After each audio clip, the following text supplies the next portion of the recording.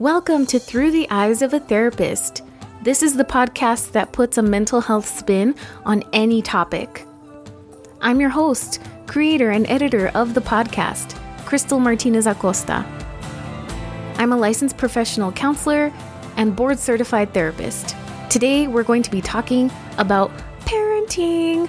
Woohoo, parenting, right? Yeah, that's a really important topic, and it's a topic that's relevant to almost everybody in this world. If you are around children, you have your own children, you're raising children, whether you're a teacher or a medical professional or a mental health professional, I think at some point in your career or in your lifetime, you'll probably have to interact with children. And so today we're going to be talking about positive parenting, corporal punishment, how to fix undesired behaviors. We're going to talk about attachment styles, parenting styles, as well as parental stress, and of course, the science behind tantrums, because there is behavioral science behind tantrums. So I should preface this episode with the fact that I'm a certified parent-child interaction therapy clinician. So I'm able to practice this therapy. Basically, what it is, it helps parents reduce their stress as well as fixing or enhancing the parent-child relationship. And research has shown us that the better the relationship and the stronger the attachment between a child and their parent or their main caregiver, the more compliant the child will be and the less stressed the parent will be. If after this episode you feel like you could use some parent-child interaction therapy, or you have a child with a lot of behavioral problems, you're having a really hard time parenting your child, it might be a good idea to go ahead and seek some help for that. If you need some extra support, or if you're, a little lost about what to do next. So a little earlier also on Facebook, I asked some people for questions that they have about parenting, and I've gotten a few responses, mostly about tantrums. So we'll be talking about that a little bit later. But first, I want to go over some concepts and definitions that you should know. Let's start with positive parenting. So positive parenting is a view or a lifestyle and a way of living where children should be respected, and they should not be hit. They should be free of fear and violence and shame, and they should be guided with loving encouragement. Something that is not a part of positive parenting is spanking or corporal punishment. Corporal punishment it comes from the word corporal, which is like corporal, which is body. So punishment toward the body. So spanking, hitting with objects or just with hands, or pinching or anything like that has to do with hurting a child physically to punish them for a quote unquote bad behavior or an undesirable behavior. As far as corporal punishment goes, my opinion on corporal punishment is 1, it doesn't work, and 2, it perpetuates a cycle of violence and aggression and models negative social behavior for kids. I try to look for alternatives for parents to use with their children that don't have to do with corporal punishment, and we'll talk about those a little bit later. Basically, positive parenting kind of just steers away from those kind of harsh punishments, and what it does is it focuses on the good things that the child is doing. So for example, it can be anything really little to anything really big that the child accomplishes or that the child does, and that's what we want to praise so that the child is encouraged to continue the positive behavior. So here we're using things like verbal praise, prizes. And when I say prizes, it doesn't necessarily mean going out and buying this giant Lego set or something for them every day or every week. It can be things that don't cost anything. So some sort of reward, like you get to choose what we have for dinner today, or you know what, you're going to save up all the check marks on your calendar, happy face stickers on your calendar until you can earn that Lego set. But token economies are something that we're going to talk about in the next episode, so stay tuned. And the thing I want to go over now is attachment. So attachment is really important in parenting. So something that I look at when a parent and a child come into my office, for example, I will ask about their relationship. I will ask about, ever since they found out they were pregnant with this child, what was the relationship with that child like? So was it an unwanted pregnancy? Was it a surprise pregnancy? Was it a really wanted and desired pregnancy? And then from there, was there any complication at birth? So for example, if a baby is born prematurely or with health problems, it might need to be taken away from the main caregivers and taken to like NICU or something like that. And depending on how long they're in the NICU or in hospital care, that can have kind of an effect on attachment, obviously, because the child is not with either the biological parent or with the main caregiver, because the main caregiver doesn't have to be a biological parent. It can just be that one person that the child's going to attach to. And the less you are attached to your parent, the less likely it is for you to have strong attachments or trusting attachments with people when you get older. But that's a whole other subject. And so attachment is based on trust. Attachment is a lot of things, but for the purposes of this podcast, we're going to be talking about attachment as a relationship and attachment as trust. And trust for a child is developed by having the child get a response anytime that they ask for their parent. So for example, a baby isn't verbal, maybe an infant isn't verbal, but they cry. And so I don't know if you've ever heard this, especially in Mexican culture. I've heard this a lot with my clients too, is that like if the child cries, we don't want to pick it up. Like, está llorando, no pongas atención porque lo va a acostumbrar mal. Like you're gonna get him into some bad habits and you shouldn't spoil him or spoil her and pick him up every time she cries. Well, when a child's only way to get adult attention is to cry, and the predictability of that relationship is based on the adult responding to that cry, then I don't think it's a very good idea to ignore that cry. So that can kind of set up some attachment issues as well, because if the child is not trusting that the parent's going to respond every time they cry, then there are confusing messages about what the caregiver's job is. So attachment starts from, I would say, like day one, in utero kind of thing, and it can go throughout the lifespan. But again, attachment can predict behavioral issues. It can affect the way you parent your child. It just depends. So I just wanted to kind of give a little bit of background information on the word attachment because I'm going to be using it a little later and I don't want you to be confused. So then we're going to talk about parenting styles. There are 4 parenting styles, and so I have a little quiz for you. So if you're ready, I'd like for you to just kind of, as you're listening, think of answering yes or no in your head about what kind of parent you are. If any of these following characteristics describe your style of parenting, I'd like for you to kind of keep track of that. Okay, so here are some of the characteristics for category number 1. I'm not going to label it for you quite yet, because I want you to have an objective assessment of where you're actually at with these parenting styles.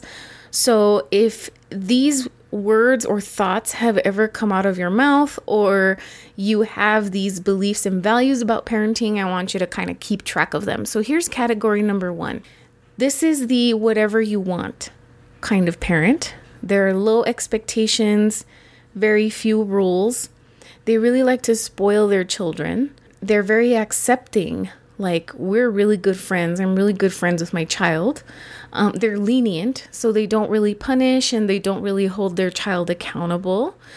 They avoid confrontation, so it's like, I don't really like to argue with my child because it's going to turn into a big thing.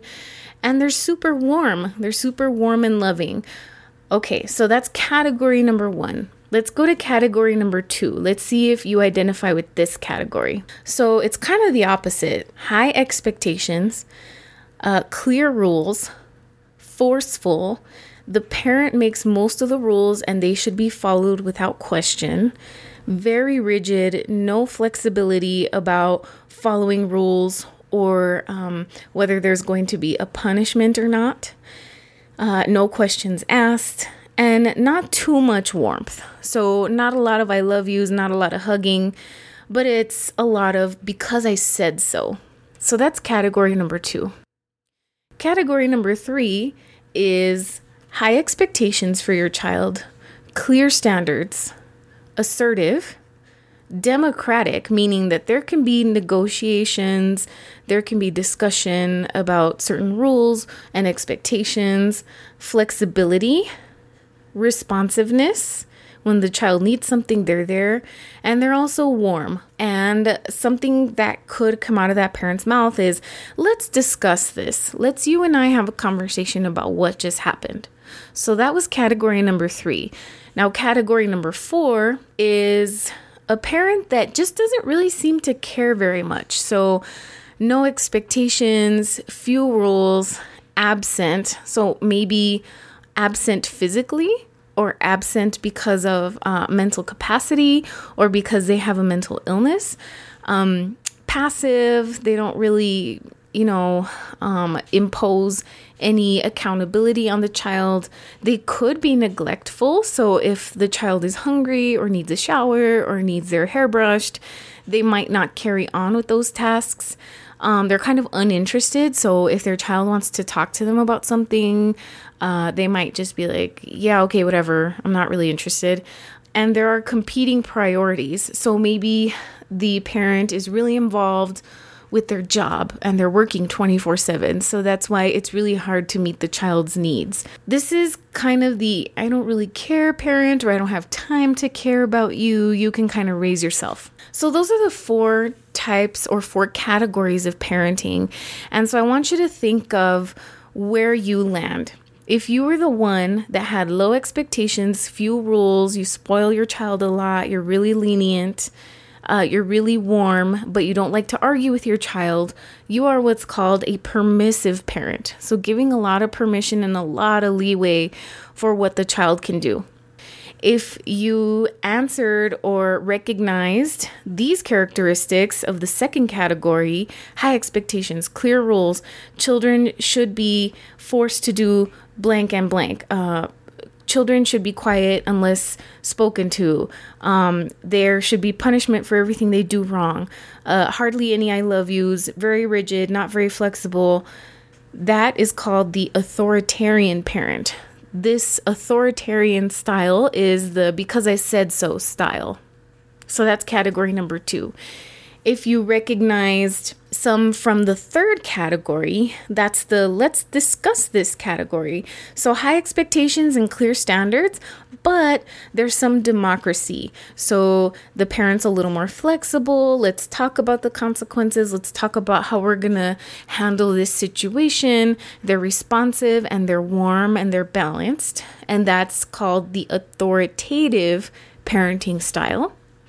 And then there's the last category of no expectations, few rules, absent, passive, neglectful, uninterested, with competing priorities.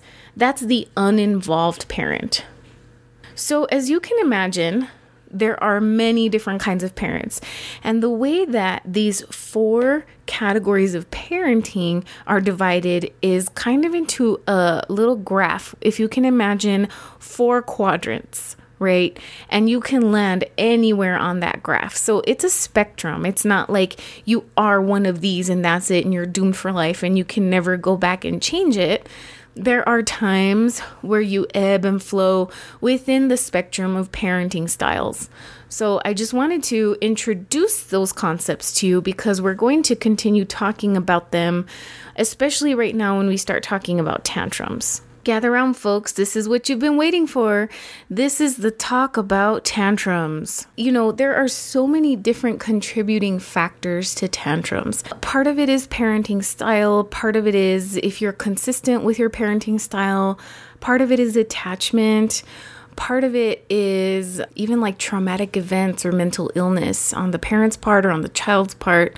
So there's a lot of different things that can contribute to a tantrum. Let's go with the most basic or I guess kind of worldwide types of tantrums where a young child, let's say age 2.5 to 8 or 9 or 10 years old doesn't get what they want and they throw a tantrum, right? So it can go anywhere from the terrible twos all the way to maybe late childhood.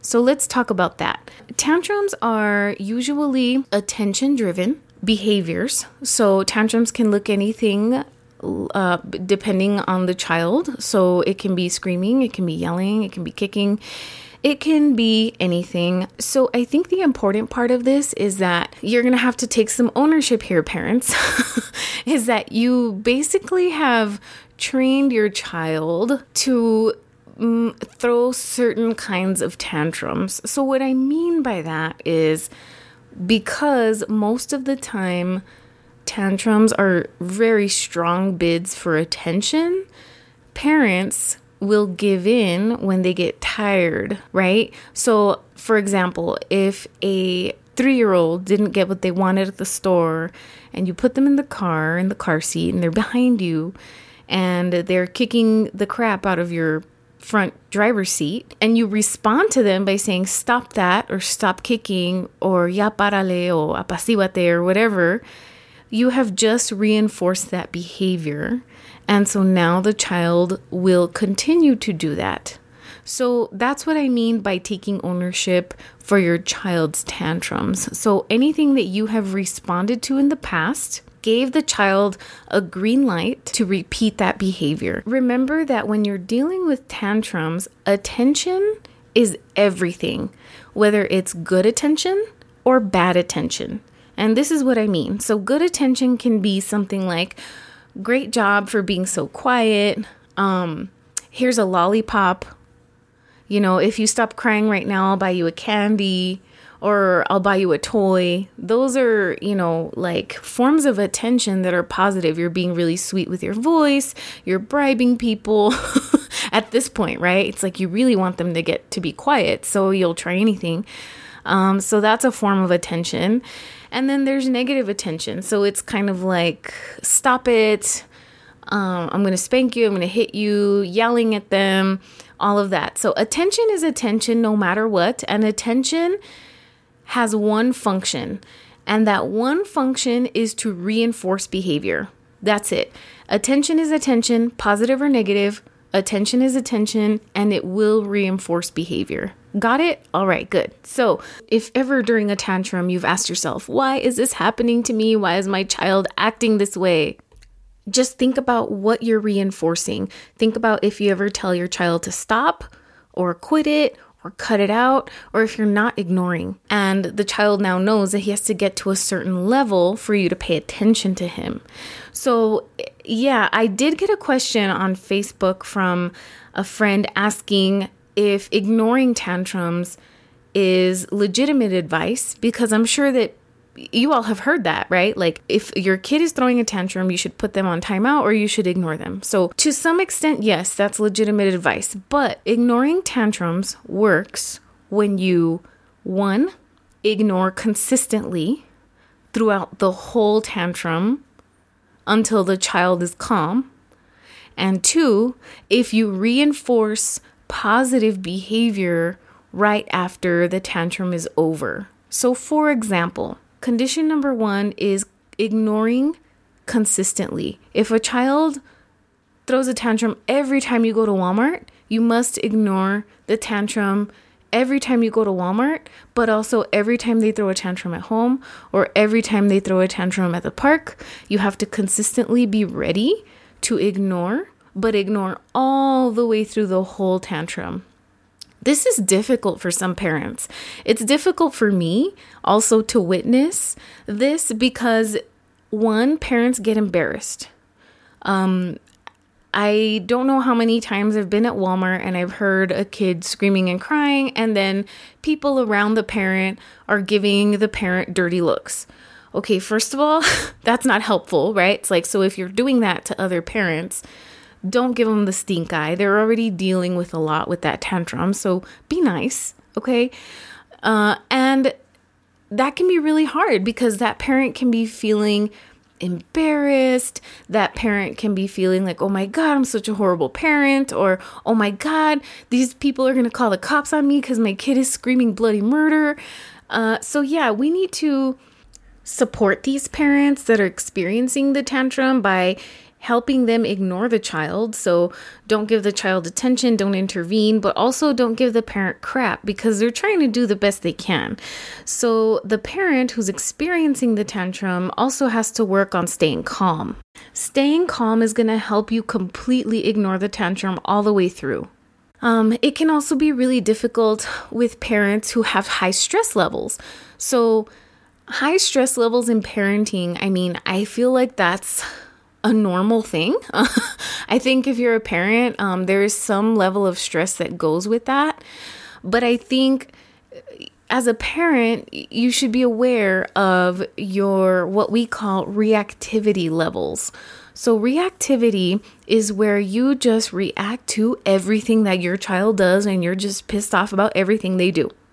Like, you kind of resent them for breathing, eating, sleeping, making noise. They interrupt you and it's just like, blah, like you just explode. And it's the concept of having a really short fuse. It may not be abusive, but that's a dangerous place to be if you're a really stressed parent because it could easily turn into corporal punishment or it could turn into other types of abuse. So being reactive is really unhealthy for both you as a parent and the child. So ignoring is difficult when you're reactive or when you're a stressed parent. So doing whatever you can to take care of yourself while a child is throwing a tantrum is going to be very, very important. So for example, let's say in the same example I used earlier where the child is kicking the back seat of the car while you're driving and they just will not stop. If you're a reactive parent, you're going to want to scream at them or, turn around and pinch them or spank them or something, right? It's because your frustration level is so sensitive. Your frustration tolerance is so sensitive that you have to just react to everything. And so what happens with that? Well, one, you reinforce behavior, right? So attention reinforces behavior. And two, what are you doing for modeling for that child? So what we want to do is teach children to tolerate frustration. Frustration tolerance is one of the number one reasons for tantrums because when a child is frustrated at a certain level, they kind of just explode, right? So children don't necessarily have the verbal capacity, especially young children, to explain why they're frustrated, how they're frustrated. So they're going to cry and kick and scream the best way they know how. And that's how they're expressing their frustration. So if we over here as parents are modeling a low frustration tolerance because, the child did something small and it pissed us off and we're reacting to it, it's like, the apple don't fall too far from the tree, does it? Yeah, so you're modeling some of that stuff for your children. And so we really need to keep in mind that ignoring is very powerful in a lot of ways. And it can also model really good behavior. So being patient, ignoring negative behavior can teach our children to be patient and to what we call self-regulate. So self-regulation is another term that basically means that it's your way of self-soothing or leveling your emotions. So keeping your emotions at a stable level. When a child's frustration tolerance is low, or even a parent's frustration tolerance is low, they will dysregulate very quickly, meaning a parent or a child might lose their cool, but then if given the opportunity, they will calm themselves again and reintegrate and regulate. So remember that there's a lot of concepts and a lot of different things that have to do with parenting. So I hope you're taking notes in your notebook. The good thing is that this is recorded, so you can just rewind if you need to. But those are some of the main things about attention that I think you should know. The other really huge concept that I teach parents about tantrums is when you're ignoring a tantrum, there is something called an extinction burst. So all of this information comes from like behavioral sciences, parent-child interaction therapy, behavioral modification, social learning theory. A lot of these things come from those theories and backgrounds. So extinction burst is a behavioral principle where, something that is ignored, a behavior that is ignored will get worse before it gets better. Yes, I said it. It's going to get worse. Expect it. Just expect it, accept it, embrace it, that it's going to get worse. So let's take the same example of the little kid who's in the back seat kicking the front driver's seat because they want their parents' attention. So if we ignore, we're going to do something else in our heads. We're going to count, or we're going to think of a recipe, or we're going to meditate, or we're going to pray, or we're going to make a grocery list in our head, doing something to ignore that child while they're doing it. They're going to try, the child, are going to try anything and everything to get your attention at a certain point. So what we call that is the extinction burst, meaning it gets worse before it gets better. Why? Because the child wants to test your limit. How far does this need to go? How bad does this tantrum have to get for my parent to pay attention to me? So a couple really important things about the extinction burst. If you pay attention to a child during the extinction burst or right when the extinction burst is going to happen, you have just reinforced a whole lot of bad behavior up to that point, meaning the child now knows, hey, I have to get to this level of getting my mom really, really irritated and really, really tired right before my behavior is going to get worse for me to get attention. Now that is not good, right? Because children like to test limits, and it's not because they're malicious or, whatever. I think it's because first, it's developmentally appropriate. And two, I feel like, especially when there's something that they want and they're not getting it, they're going to really try their darndest to get it.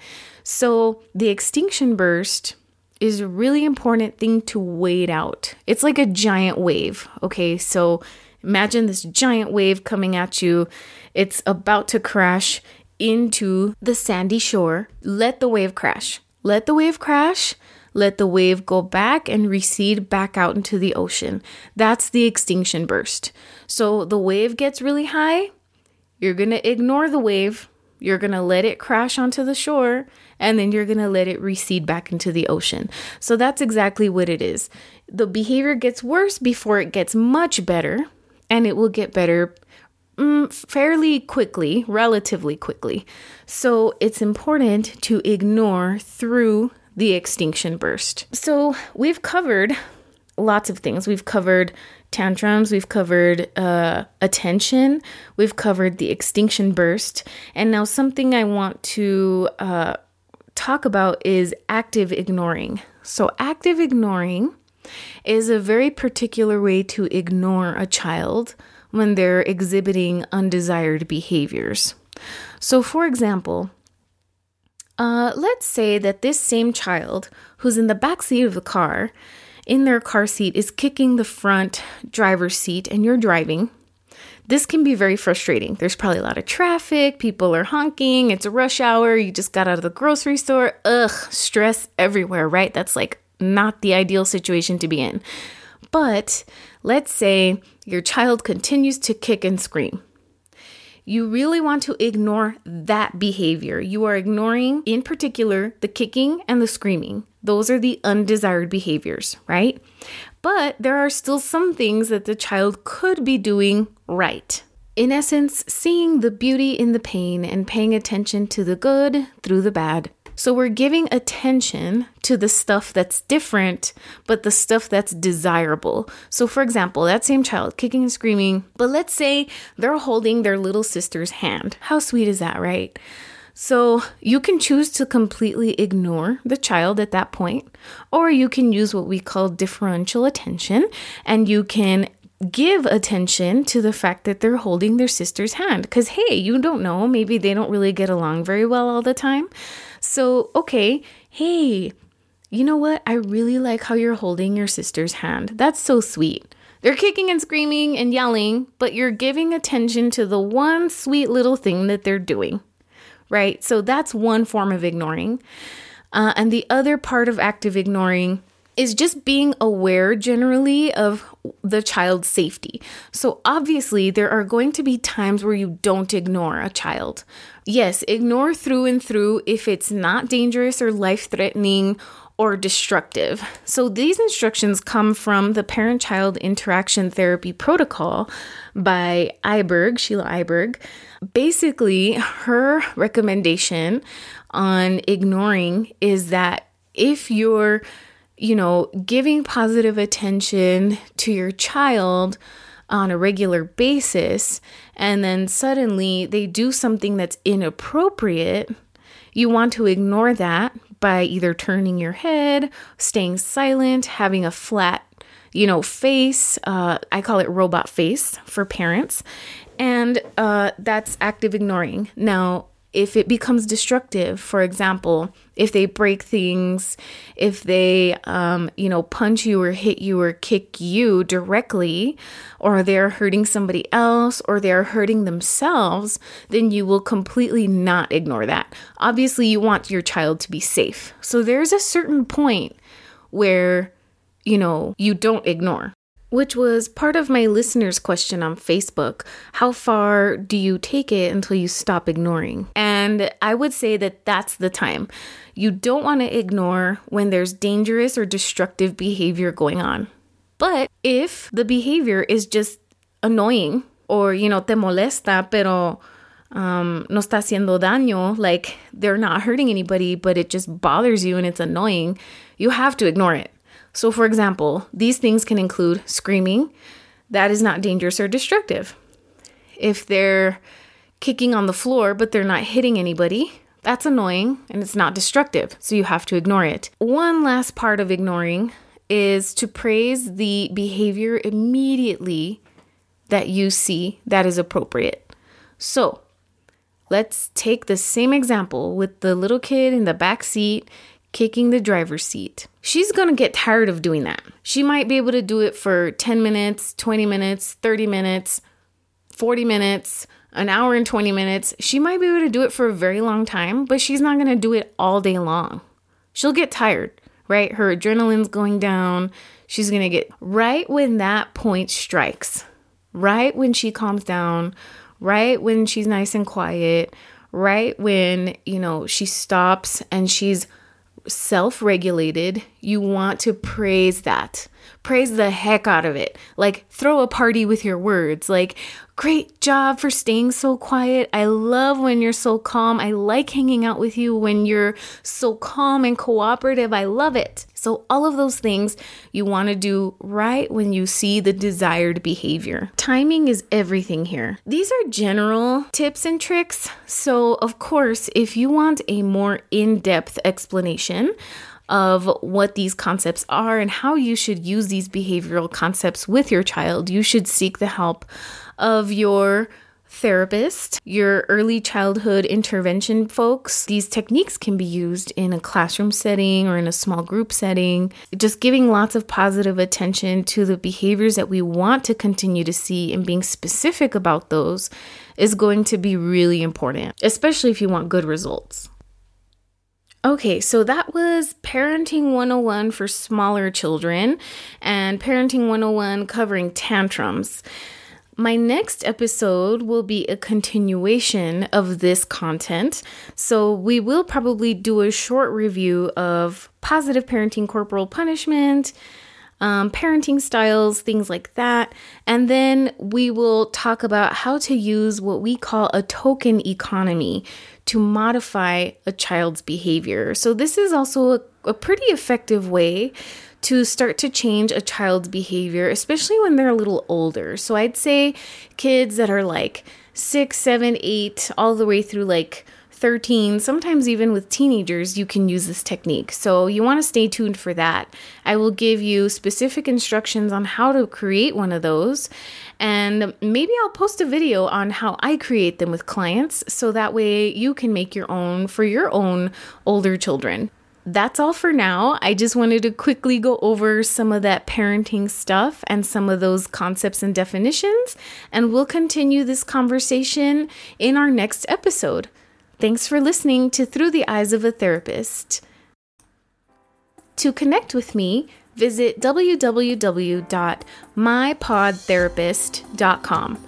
That's Crystal at mypodtherapist.com if you want to reach me by email, or you can find me on Spotify, Podbean, Google Music, iTunes, Twitter, Instagram, basically all social media sites. If you just search Through the Eyes of a Therapist or My Pod Therapist, you can get into contact with me. Thank you for listening. Until next time.